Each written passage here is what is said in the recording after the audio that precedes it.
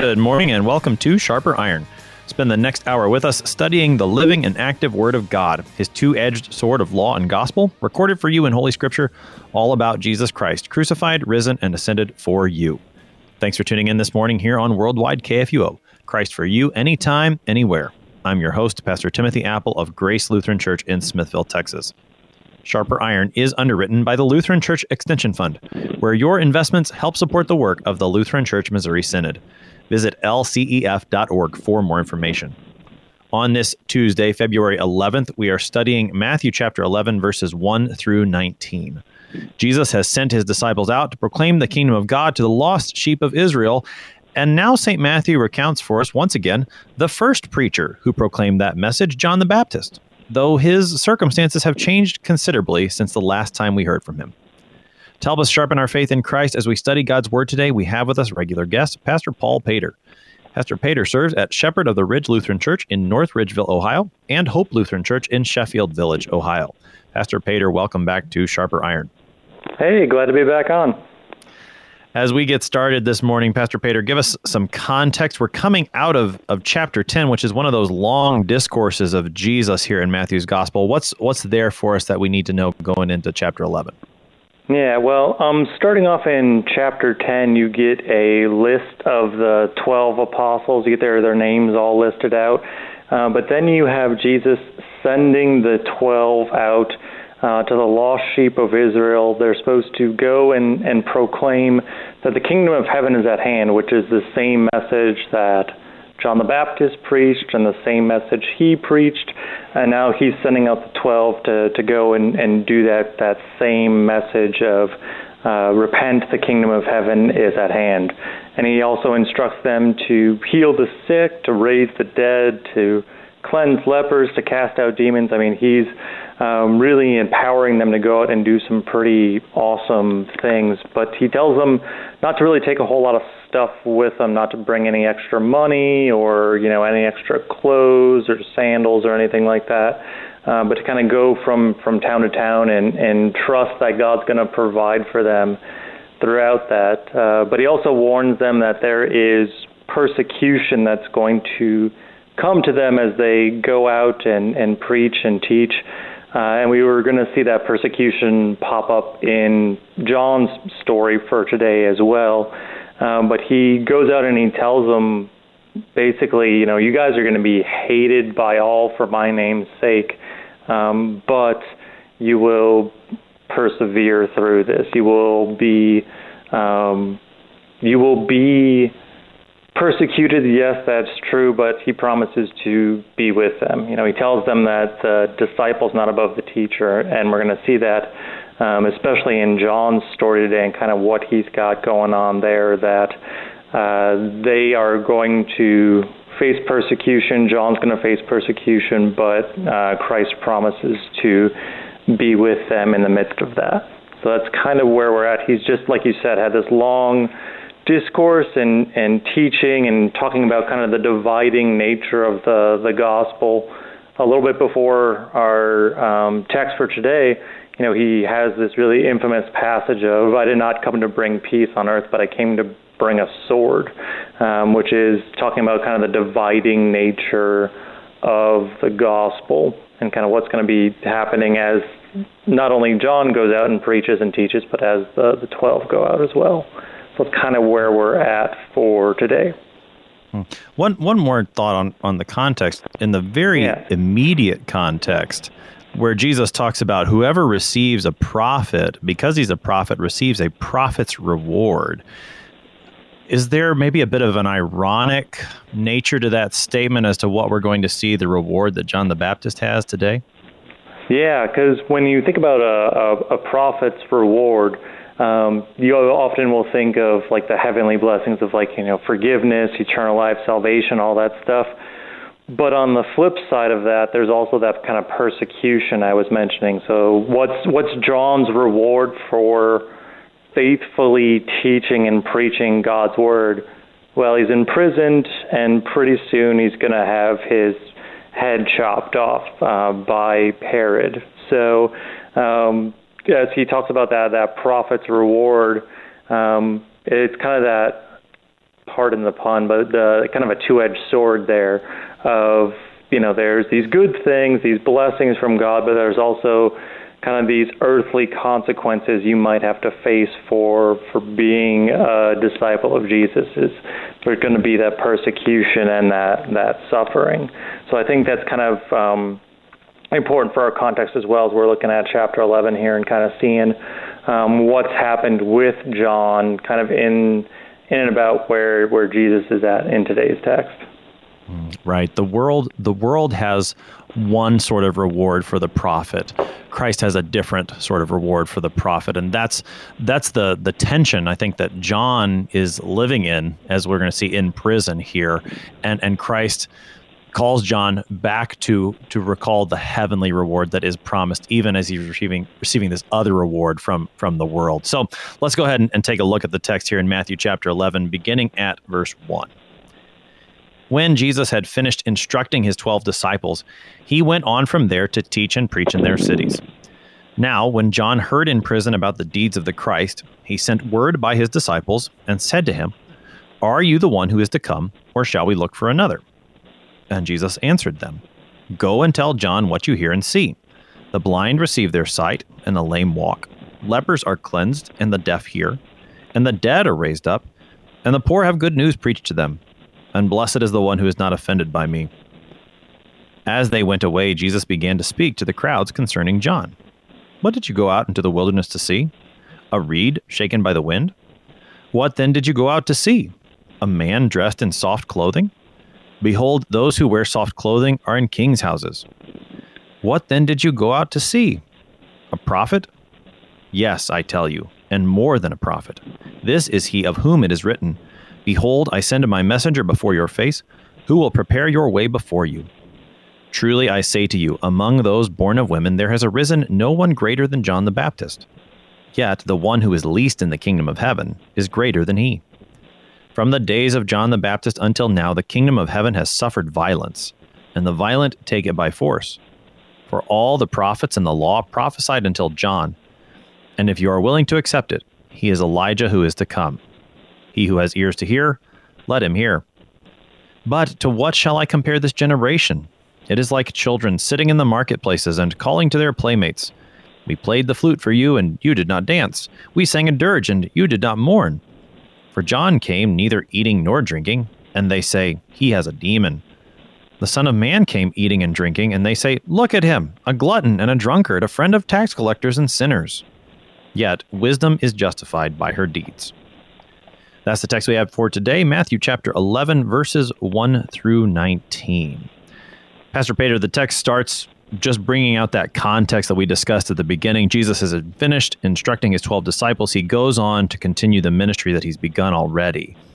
And then John comes back into the picture, which I think, given what you brought out earlier, that Jesus says a student is not above his teacher, talking to the 12 disciples who are following him. Well, what about that guy who came before Jesus? What's going on with him? And so Matthew brings out his story, and we find out that John's in prison.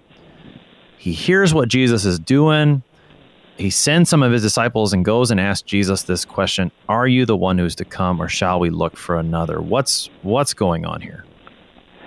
Yeah, I think it's kind of very telling, this question that John has his messengers go and ask. Because you got to imagine being in John's situation. Like, he's been told probably from the time he could listen as a little child, like, his parents telling him, like, hey, angels came and told us you're going to be this great person. You're going to be this forerunner of Jesus Christ. You're going to be this guy who points people to the Messiah and the Savior. You're going to go and preach and teach God's Word. You're going to teach His law and gospel, and it's going to be great. You're going to be really awesome. And he's been told this his entire life. And he goes out and he faithfully preaches and teaches. He baptizes Jesus. He sees the Spirit of God descend on Jesus in his baptism, and sees these great, awesome things.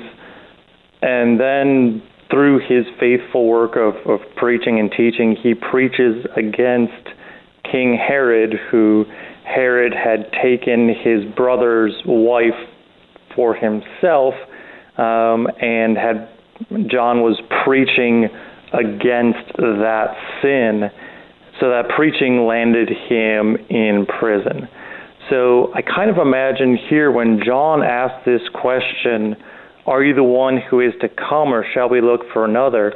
I think he's really kind of at this moment second-guessing God's promises for him. That's not to say that he stopped, believing or stopped being a Christian or anything like that.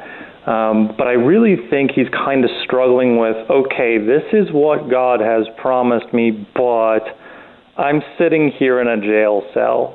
How am I supposed to be the forerunner of Christ from here? We would think well, shouldn't John be somehow protected by God so that nothing bad would happen to him? So I really think that as John asked this question here, he's a guy who's kind of struggling with God's promises versus the reality of what he's seeing and kind of living out his life and being stuck in this jail cell. Is that kind of similar to what you were thinking as you looked at this text? Right. So there's Pastor Peter, we could spend the whole hour probably on this question alone. Right. So let's start here.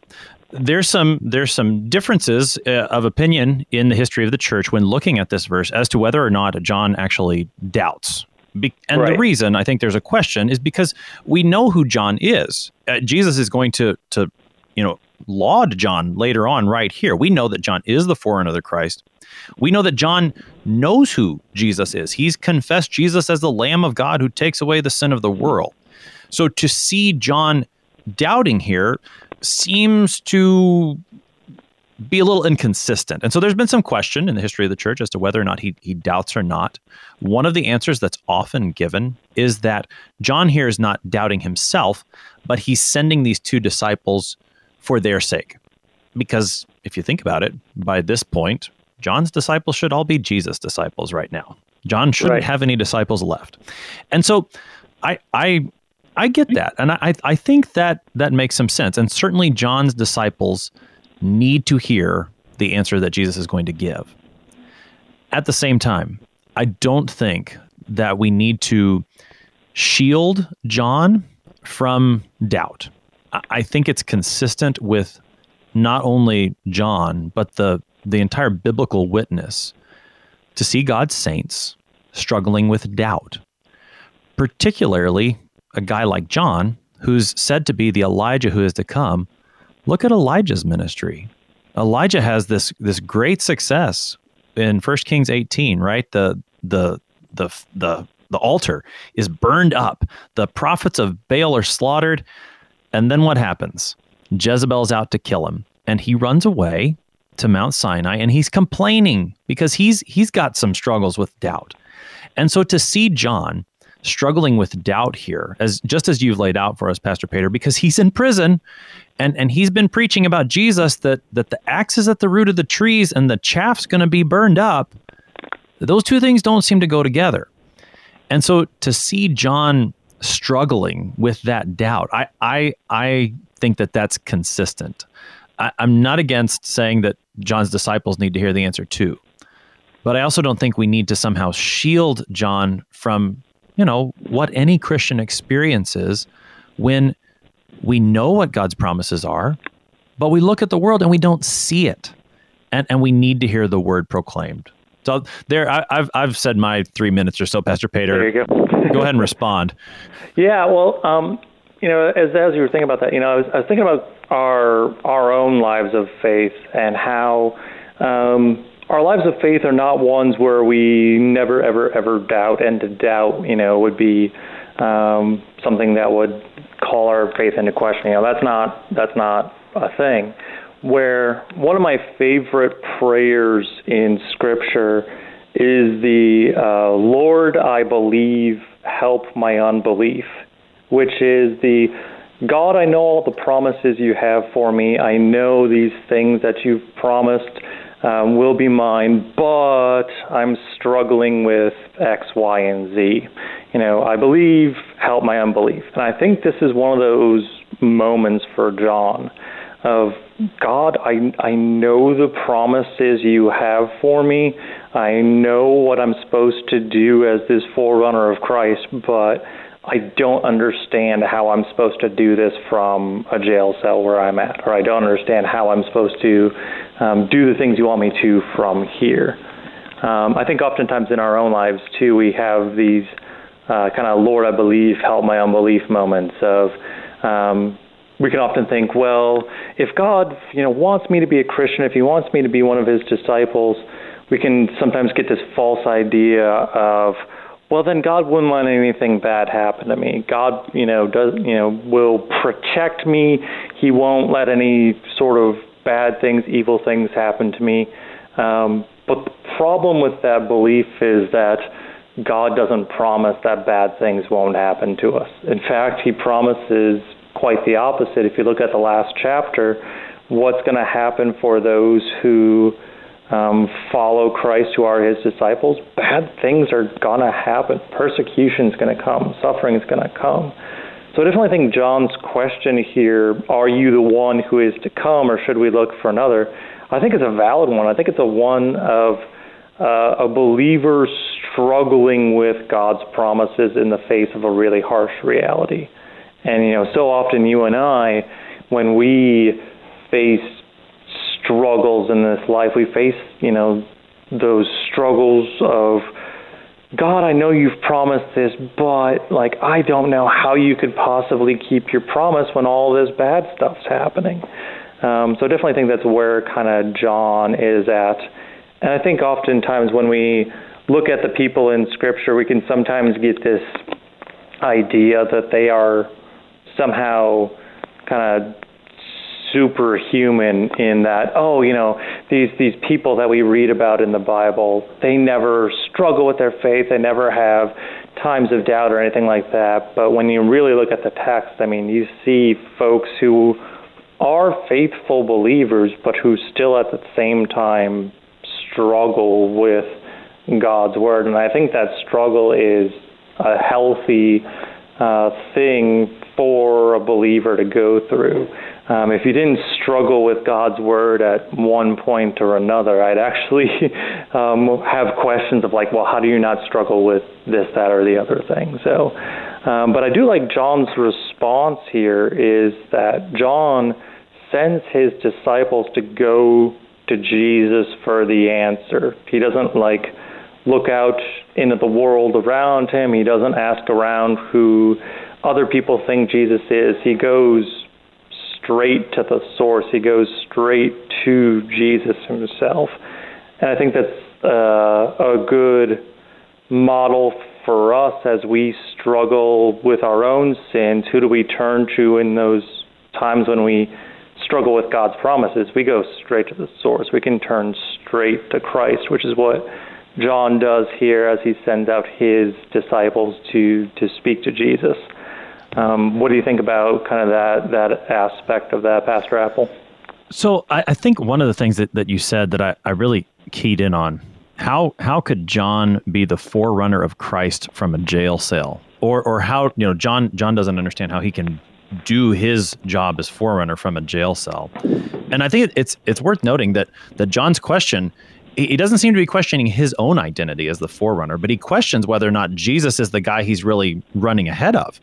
Because if Jesus is the guy he's running ahead of, then why is Jesus leaving him in a jail cell?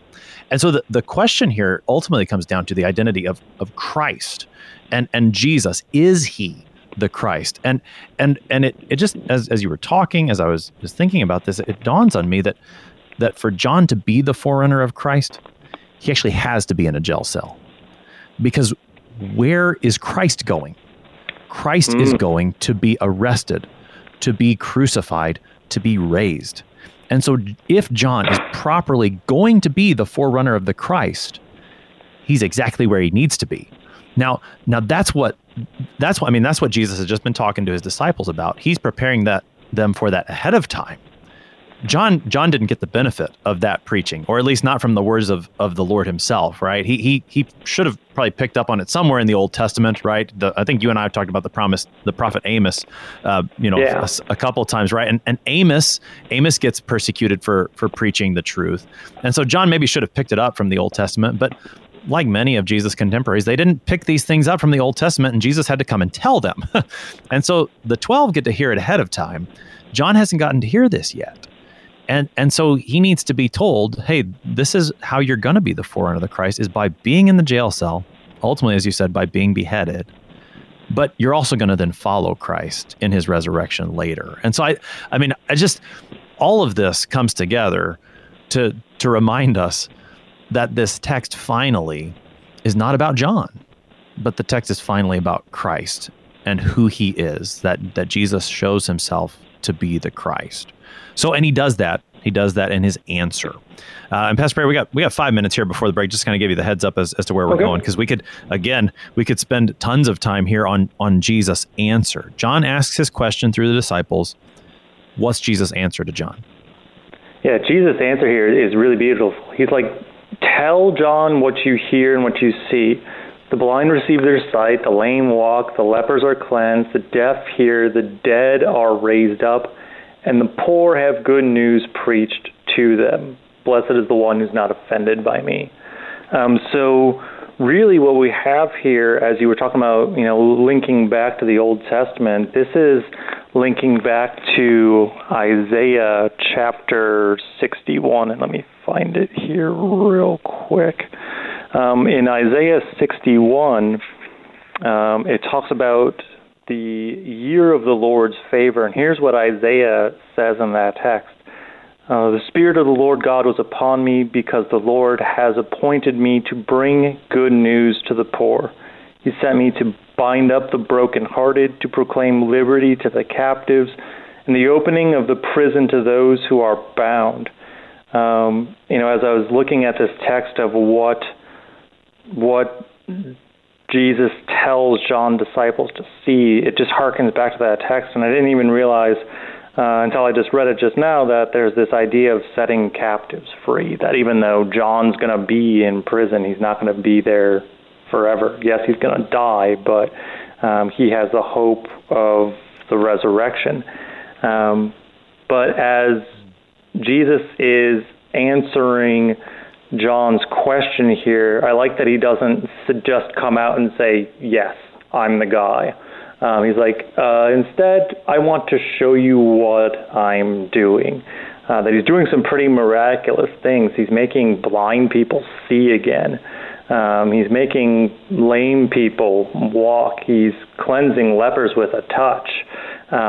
He's making the deaf hear. He's raising the dead. I mean, he's doing these wonderful miracles, but the most wonderful thing he's doing is he's preaching good news. He's preaching the gospel to the poor, and to preach that gospel of salvation and forgiveness, so that John's disciples can go back with a resounding yeah, he's the one. He's the one Isaiah promised long ago. He's the one Amos promised long ago. So we talked about Amos before. And we're going to even see a little later in the text that John himself was even written about in the Old Testament as a messenger who's going to go and prepare the way for Christ. All of this stuff is tied back to those Old Testament texts and these promises from God, that Jesus is the fulfillment of this text from Isaiah. We're going to see as a fulfillment of a text from Malachi, that Jesus is doing these miraculously awesome things, that he is the one who is to come to set God's people free from their sin. What's wonderful, I think, about Jesus' answer, and of course it's wonderful, Jesus gives it, right? Right. But as you said, he does say yes, right? The answer to John's question, are you the one who is to come? Yes, Jesus is the one. But rather than just saying yes, he points John to the very things that he's already been seeing, right? John heard in prison the deeds of the Christ, Jesus says, well, here are the deeds of the Christ, and I'm doing them. So believe, right? Believe. And as you pointed out, one of the just very striking features of Jesus' answer is that it's like he's building to a climax. The blind receive their sight. The lame walk. Lepers are cleansed. The deaf hear. The dead are raised up. Which I mean, when I think about the most amazing things that I could see, that would probably top the list. That the dead would be raised up. But Jesus doesn't stop there. And as you rightly said, Pastor Pater, the greatest miracle that Jesus is doing is this preaching of the good news to the poor, because that's what's going to last at the end of the day, and because that's what's going to get you to the resurrection. See, all these people that Jesus healed, the blind receiving their sight, the lame walking, lepers being cleansed, deaf hearing, even the dead that are raised up, where are they right now? They died again. But those who hear the good news that Jesus has to preach and believe, they will be raised on the last day, and their sight will have no end. Their hearing will have no end. Their life will have no end because they've been raised with Christ because they believe the good news that he preached. You're listening to Sharper Iron here on Worldwide KFUO. We need to take a short break from looking at Matthew 11, but we'll be right back to the text. Please stick around.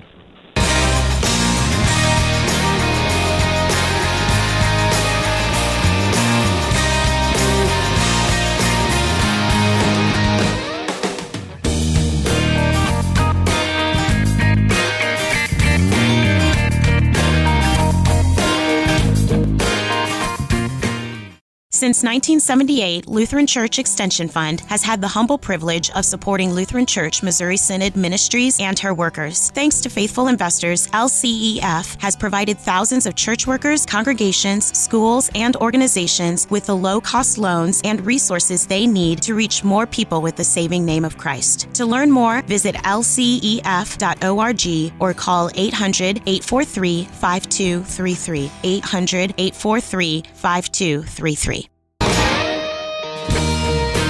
Welcome back to Sharper Iron. On this Tuesday, February 11th, we're looking at Matthew chapter 11, verses 1 through 19 with Pastor Paul Pater of Shepherd of the Ridge Lutheran Church in North Ridgeville, Ohio, and Hope Lutheran Church in Sheffield Village, Ohio.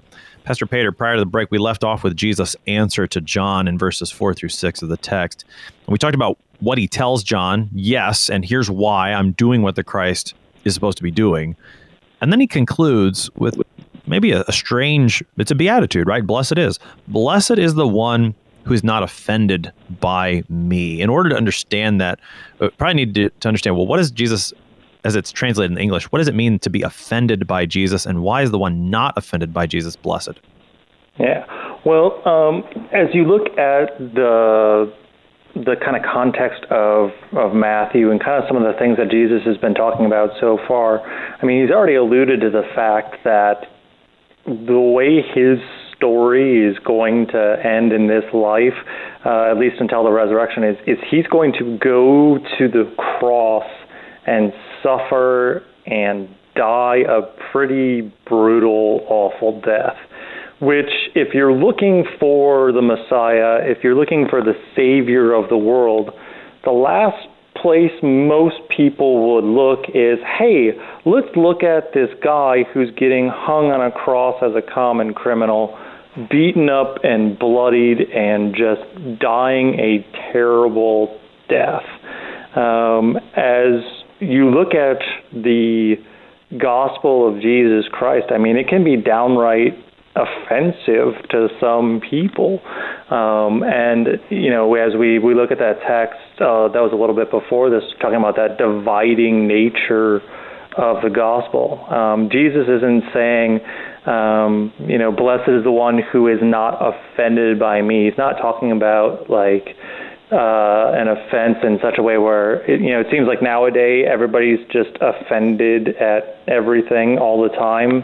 Like, definitely don't go to the comments section on any video on YouTube or anything like that, because you'll see probably some pretty offensive stuff there, or people just kind of, talking on Facebook and just kind of being rude and argumentative. That's not really what Jesus is getting at here. He's talking about blessed is the one who's not offended by his gospel and the things he's going to do, especially as that leads to this salvation that he's come to bring about is coming in a way that absolutely no one expects. Like, no one's expecting Jesus to go to the cross and suffer and die as the salvation of the world. Like, if you were charged with, okay, let's make a plan for how we're going to save the world, a guy dying on a cross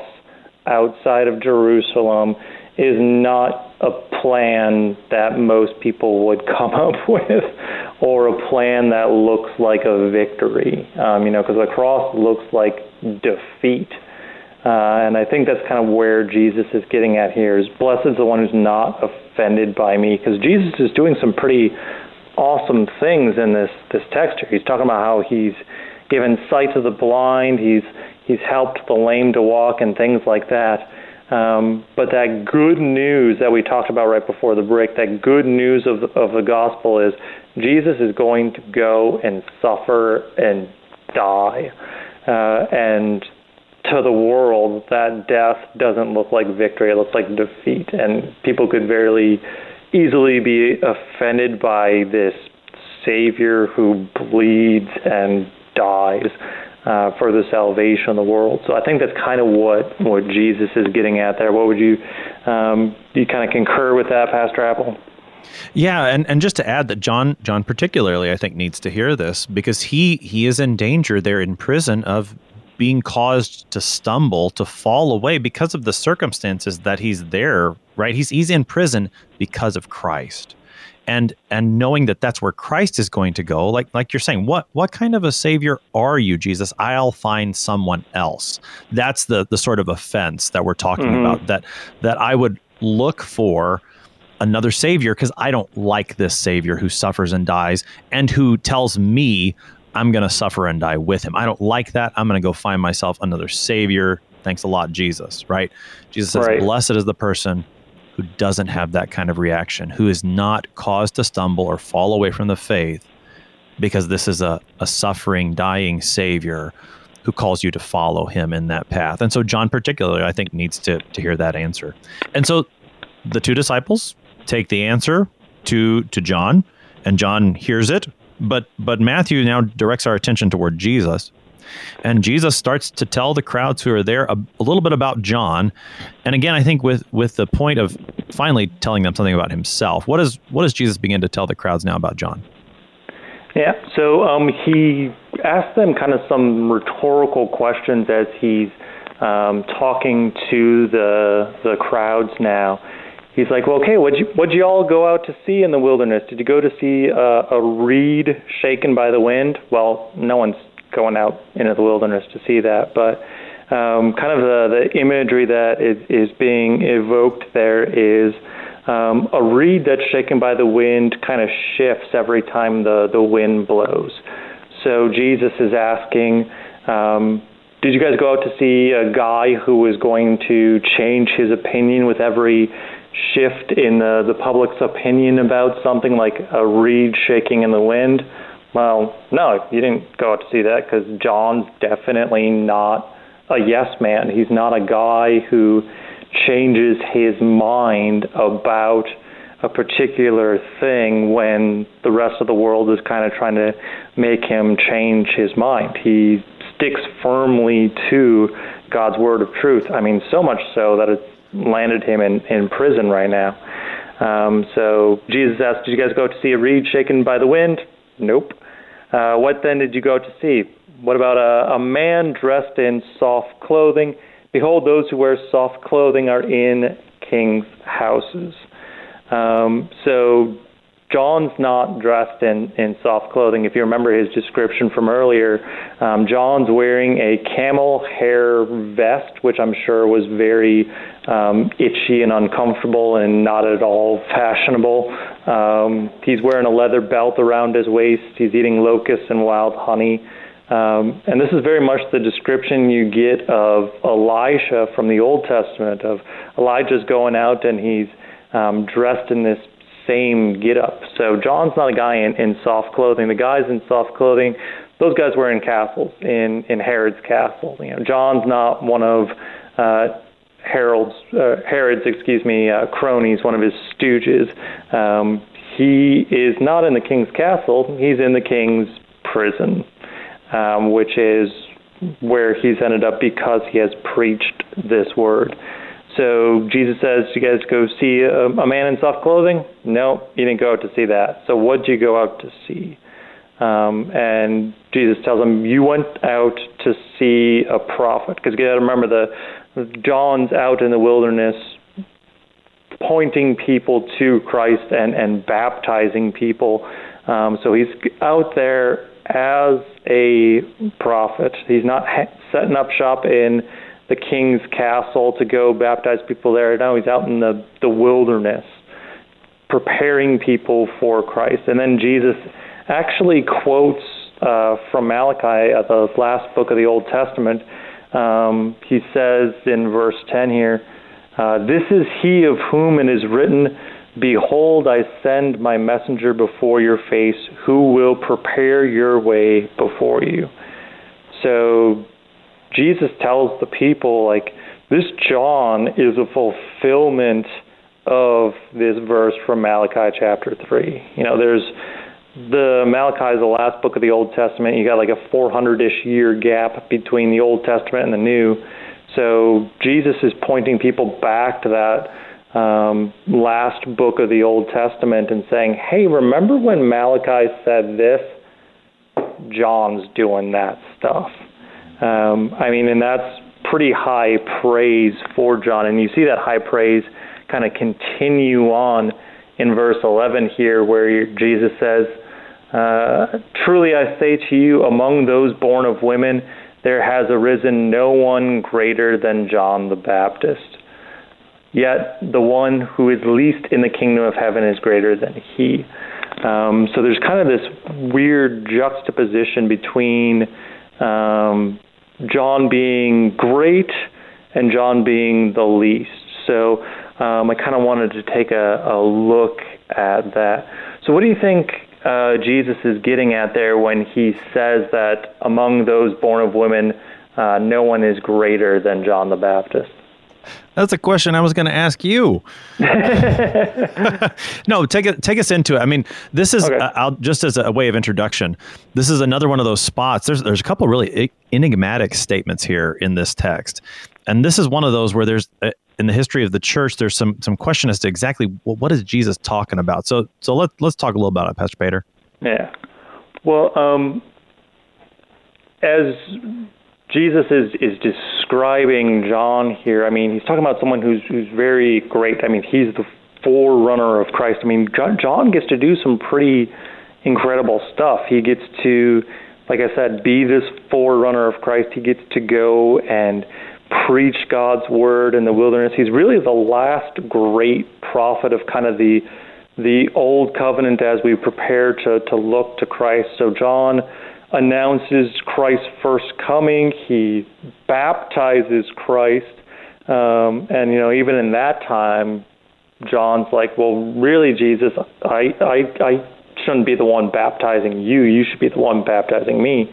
But Jesus says, well, we need to do this to fulfill all righteousness. So John gets to baptize God, which is a crazy sentence when you think about it, that John gets to baptize God in the flesh.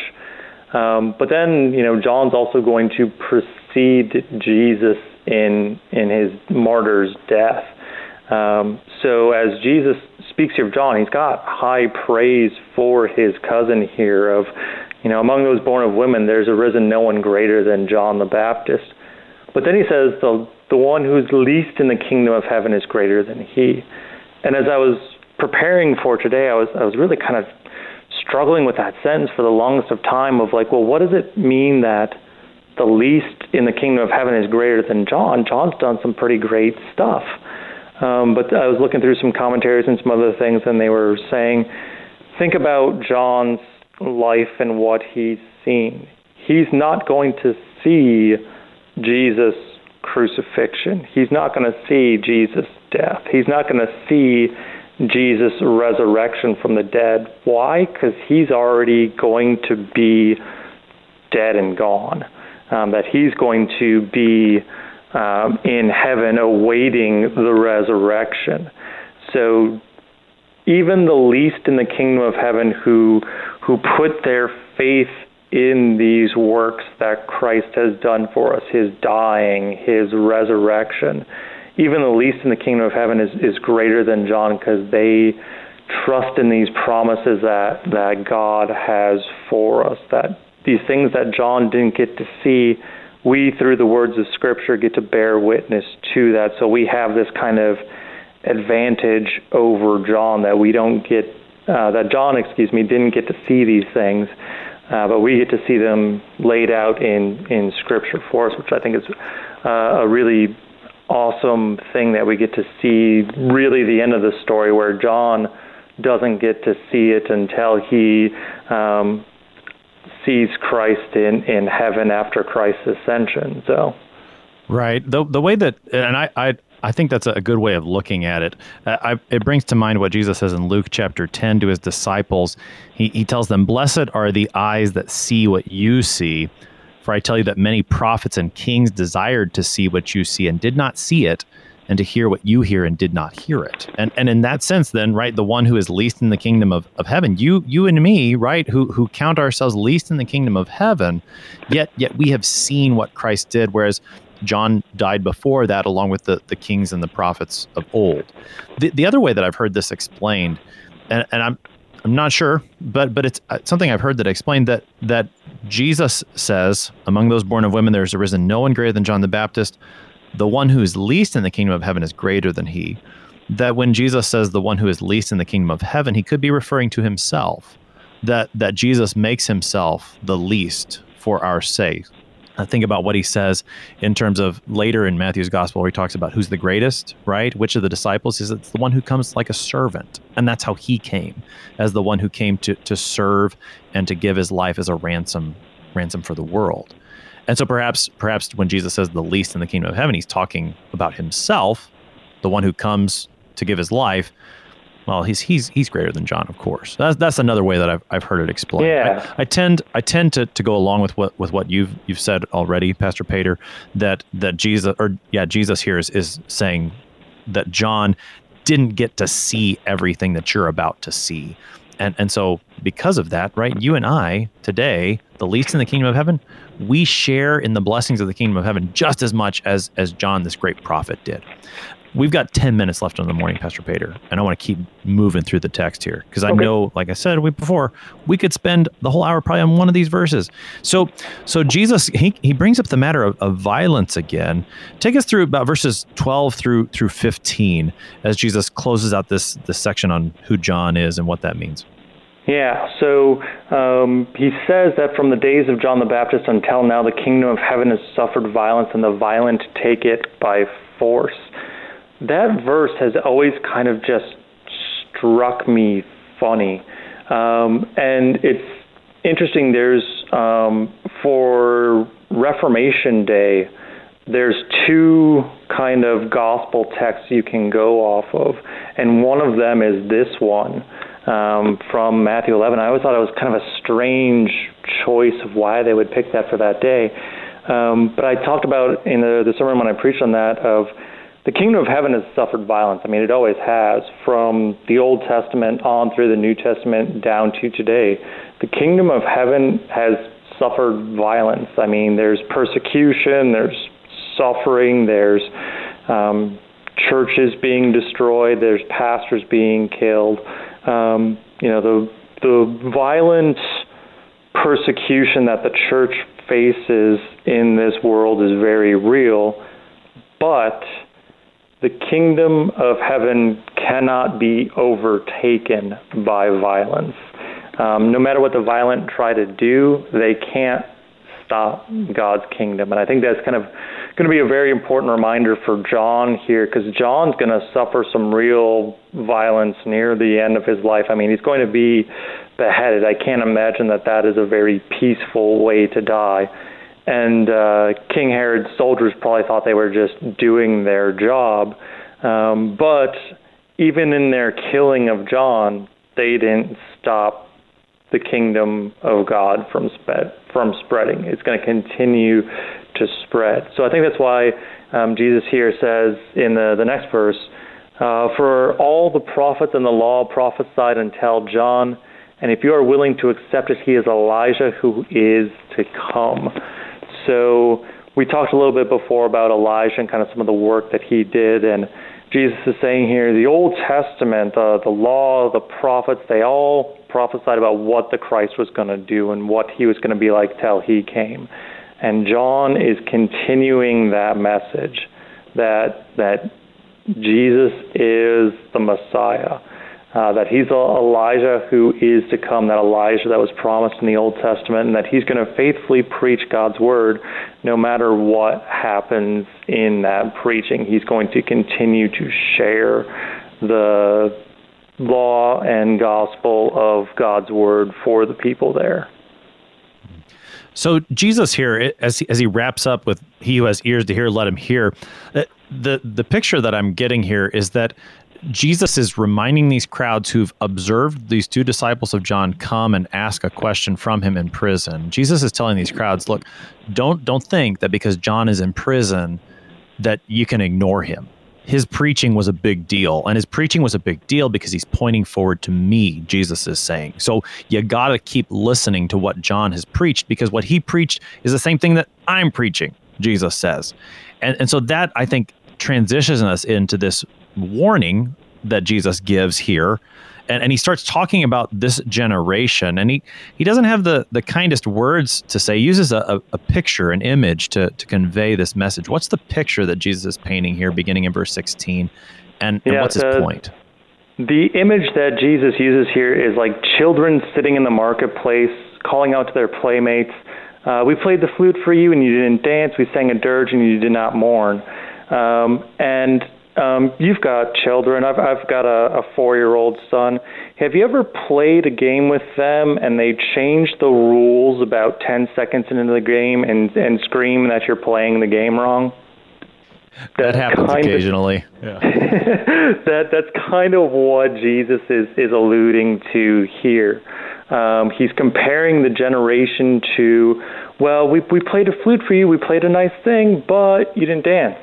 So we sang a dirge, we went to the other side. We did something sad, like a funeral song, and you didn't mourn.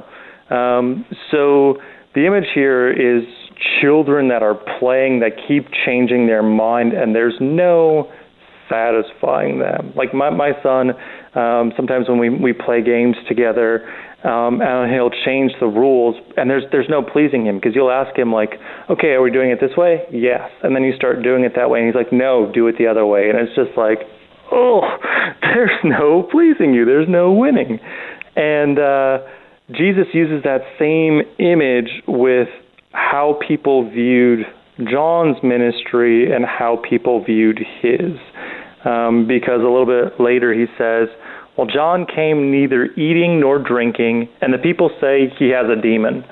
So, he didn't eat normally. I mean, he ate locusts and wild honey. That's not normal. He didn't drink, meaning he didn't imbibe alcohol or anything like that. He treated himself as a Nazarene, if I remember right. But then you get compared with Jesus, who Jesus enjoyed food. He drank wine. He didn't drink to excess or anything like that. But what do the people say about him? In verse 19, the Son of Man came eating and drinking, and they say, look at him, a glutton and a drunkard and a friend of tax collectors and sinners. Now, the interesting thing about that is they're half right. Not in the glutton or drunken part, but they're half right that Jesus is a friend of tax collectors and sinners. Actually, more than that. He is their salvation.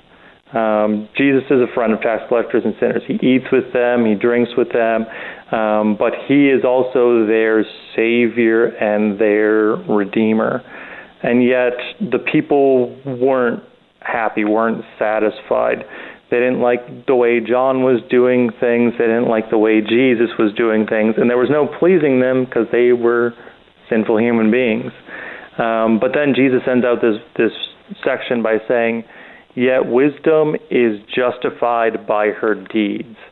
And if you look in Proverbs, wisdom there is personified, and that personification of wisdom actually relates back to Christ as well. So really what Jesus is saying at the end of the text here is, look at what I'm doing. Like, don't look at what I'm eating, don't look at what I'm drinking, but let's look back to see what I'm doing.